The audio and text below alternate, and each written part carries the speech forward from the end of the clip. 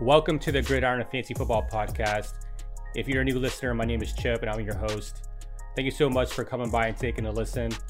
We are a new podcast, a new fantasy football podcast, and we're just here to give you the best advice we possibly can to help win you and guide you to your championship. Now, you can find us on Apple Podcasts, you can find us on Spotify. If you can't listen to us, you can always watch us on YouTube. So you have different options if you need it. So I hope everyone's doing well. I hope everyone is staying safe. Everyone is staying healthy. I hope that you're spending a lot of quality time with your friends and your family. It's crazy times. And so I hope that you find some relief from some of the podcasts that you're listening to and some of the sports stuff that is going on in and around our country and stuff. So with that being said, now on the last episode, I gave my top 10 tips to dominate your draft. Well, today I will be discussing the top 5 in-season tips to make it to your championship. If you didn't listen to my last episode, I highly encourage it. I ended it by stating that you don't win your championship in the draft. It takes continuous action throughout the season to make it to that championship game because there's going to be injuries, there's going to be trades, there's going to be suspensions. All these things are very unpredictable. So it's good to always be active during the season and kind of evolve as the season takes place. So right now, let's jump into the tips. Tip number 1, this goes without saying, you always want to stay active on the waiver wire. There's always going to be players that go undrafted that will break out. Also, it's inevitable that there's going to be players that get injured. It's part of the game. Injury risk is 100% in football. And you just have to pay attention on who's available. You can also use that waiver wire as a way to block other league mates from picking up players they may have injured or people that they think are going to be the next breakout. You're always trying to find ways to better your roster and make it another roster worse because of the fact that you're more diligent on the waiver wire. Now, that's going to be really hard to do if you're in a FAB league. So FAB is free agent acquisition budget, which in the beginning of the year, you get allotted a certain amount of money for free agent players. Now, this is something that goes on in most leagues. And when there's free agency, when there's waiver wire pickups, when there's injury, suspensions, all that stuff, everyone pretty much is on the same playing field. It requires you to budget the money that you have. But if you're in a league with a lot of active members that pay attention to everything that goes on through the week, it really gives everyone an even playing field on acquiring free agents. Now, I'm in a free-for-all redraft league. It's my main league, and this is impossible to do because our league is not built that way. We are free-for-all. Anytime we want to pick up a free agent, we can pick up a free agent. So it really makes us as league mates and as fantasy players, we have to be on top of our game. We have to pay attention to pretty much anything that goes on because if you miss a game or you miss a certain play, it could cause you to miss out on a player that could break out. Now, for me, I live on the West Coast, so I'm 3 hours behind everybody. So if I can't watch the game live, then if a player breaks out, unfortunately, missed out on them. So that's the disadvantage that you have based on your time zone if you play in a league that's a free-for-all. Now, like I said, most free agent acquisitions happen with a FAB budget. So I think that for most people, you're going to have an even playing field. So that's one of the things that really helps throughout the season. However, you do want to limit how much you go for on a player because there's going to be players that may feel like you need to get them that first or second week of the season, and you blow your whole entire budget on one player, and then that player doesn't pan out, and then now you can't pick up any other free agents the rest of the season because you blew your budget. So I think that you really have to be a good money manager when it comes to your actual budget. Now, there's going to be circumstances that will require you to want to use majority of your budget. It happens every year. A couple of years ago, there was George Kittle. A lot of people spent a lot of money on their fab to get George Kittle, and it worked out. And especially if you're like in a dynasty league and whatnot. So I'm not saying you shouldn't go after players that have a significant role, because there's going to be players that get injured or players that break out that become starters in the league, that become stars. I mean, it happens every single year. And I think you really want to pay attention to that. So for me, when I look at free agents and when I look at the waiver wire, I do want to be aggressive, but I want to also be careful that I personally use the rule of 3. Now, I want to see a player produce and start and get the snaps 3 weeks in a row. If a player gets continuous snaps, continuous production in 3 weeks, then I feel comfortable actually putting them in my lineup. Now, I will pick up a player and set him on my bench, but I have a hard time trusting that player before I actually see it take place when it comes to playing time. I mean, it was last year I got burned a lot because I had Alvin Kamara, he got injured, and Josh Jacobs got injured. So I was looking for running backs all year long, and I got burned by Ty Johnson. I got burned by Jonathan Williams. I got burned by Brian Hill. I had LaShawn McCoy.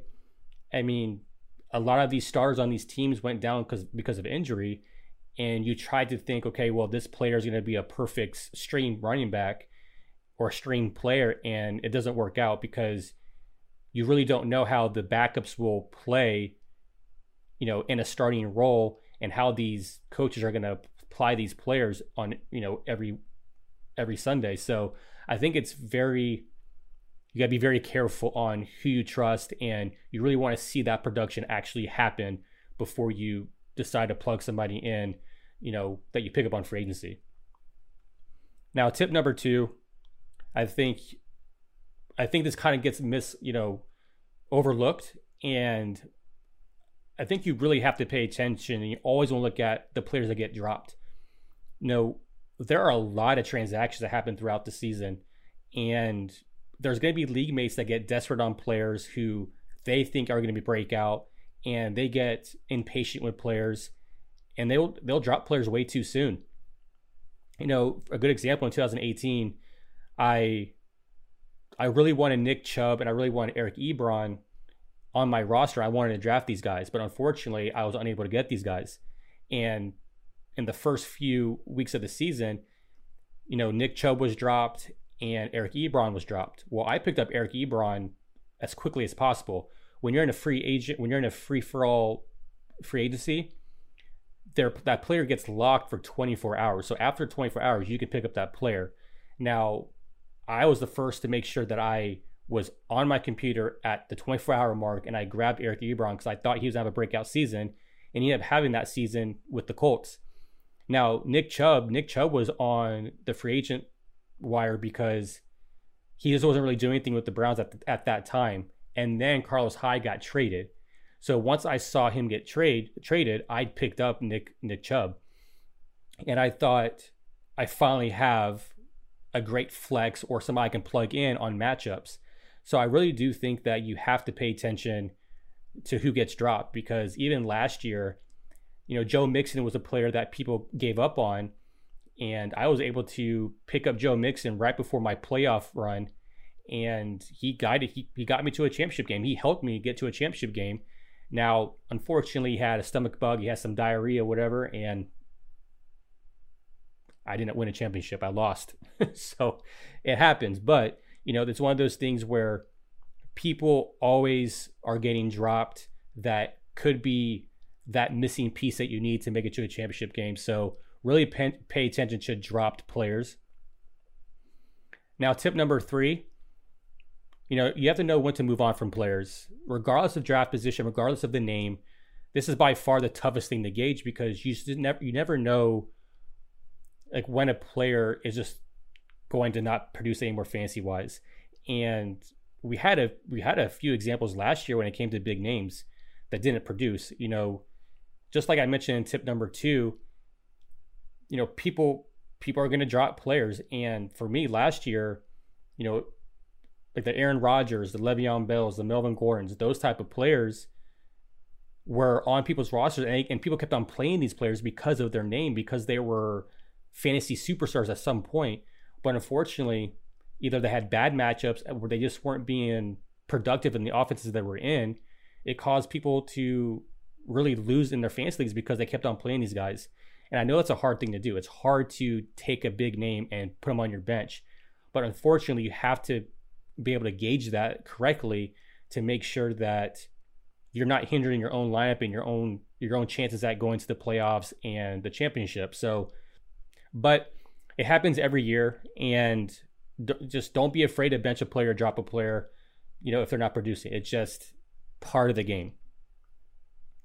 Now, tip number 4, it depends on your type of personality or type of, fantasy football player you are.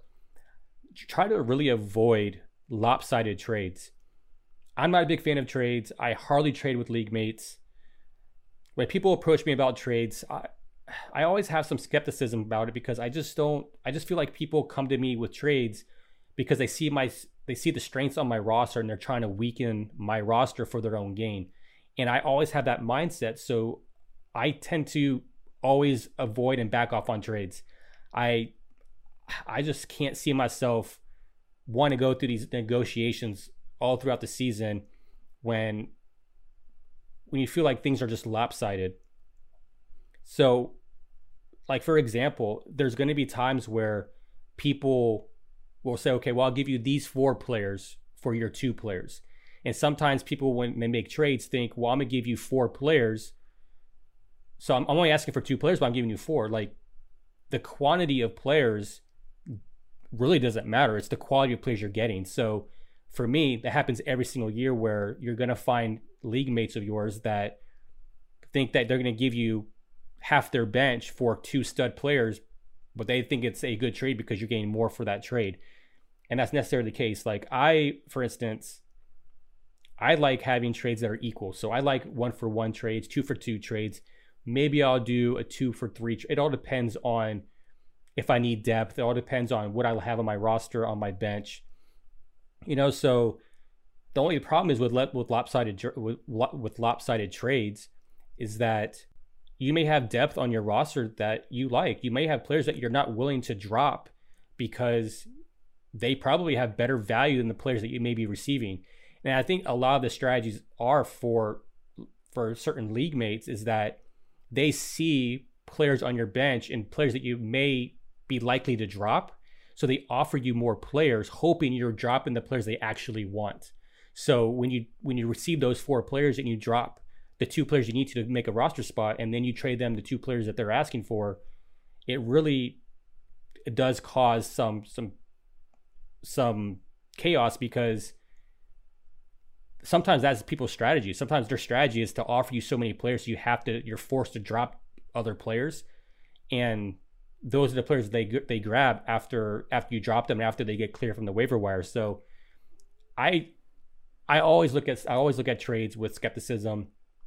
I always look at it with a negative. I don't look at it as a positive.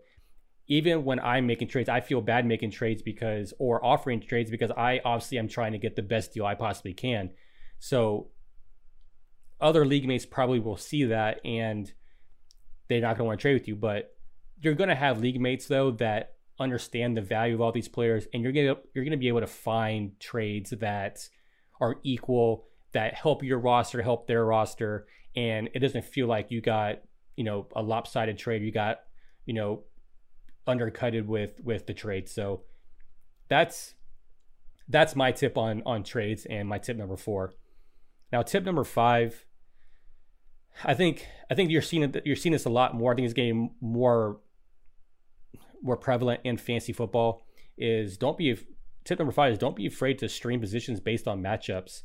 Now, you're generally going to stream defense and kickers every week, unless you have a bye week that's later on in the season, and then you have a Will Lutz or a kicker that's on a high-powered offense, or you're lucky and you had the New England Patriots defense last year and you got them early in the season and they had a late bye week. That's where you're probably not going to stream those defenses and kickers, very often. However, most players are going to stream defenses and kickers. I think the one position that's getting trendy to stream, especially in a one quarterback league, is quarterback. And it happens all the time where you have a guy that you drafted and you have him as your starting quarterback, but unfortunately they just have a bad matchup for the week. So you have to know, how to pivot. You have to know, okay, well, what's on free agency? Who can I pick up, and who can I play in place of the guy that I drafted? Now, you're going to always play Lamar Jackson and Patrick Mahomes without question. I feel like those guys are matchup proof fantasy players. Now, I feel like when it comes to everyone else, all the other quarterbacks, I think it's fair game. There's no shame in streaming the quarterback position. In my secondary league, I do play in a one quarterback half PPR league, and my quarterbacks for the whole season was Josh Allen and Carson Wentz. Now, for me, I didn't want to drop these guys because this is a dynasty league. So I was trying to figure out, okay, for my championship game, do I go with Carson Wentz, or do I take a flyer on Josh Allen, or someone like last year, Ryan Fitzmagic was available, and the Dolphins had a great matchup in Week 16. So I grabbed Ryan Fitzmagic, and he blew up. I mean, he had a monster game. I won my championship. I won the pot of money for winning the league, and that was a great feeling to play a guy that I never played the whole season, but it was sitting there on free agency. Had a great matchup, and I ended up playing him and winning the league because of it. So don't be afraid to stream players if it's like juicy matchups, because it definitely is something that is getting more prevalent throughout the fantasy season. So in all, those are my tips. Like I said, tip number one, you always want to be active on the waiver wire. You never want to let players just kind of slide by you because you're not paying attention to it. So really be diligent on free agency, see what's available, because you'll never know. There's going to be guys out there that are going to be fantasy relevant for at least, if not the whole season, at least players you can plug and play based on your league setup and structure. Now, tip number two, you're always going to look for players that get dropped. Sometimes studs get dropped, or guys that could break out, and just be mindful that that's where you're probably going to see the higher ranked players being dropped, is because you have guys that were ranked and were drafted, but unfortunately were not producing at that given time, and someone else picks up a player that's probably going to break out or shows light of breaking out, and they drop the other players. So really pay attention to who's being dropped.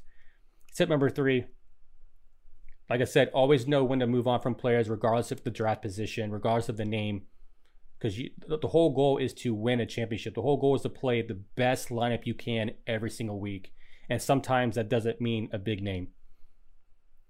And tip number four, avoid any lopsided trades. That's something that I think some people get pressured into trades. People sometimes feel like they have to make trades, but there's nothing wrong by just sitting and sticking to your guns and not trading if you don't feel like the trade is equal. And tip number five, don't be afraid to stream based on matchups.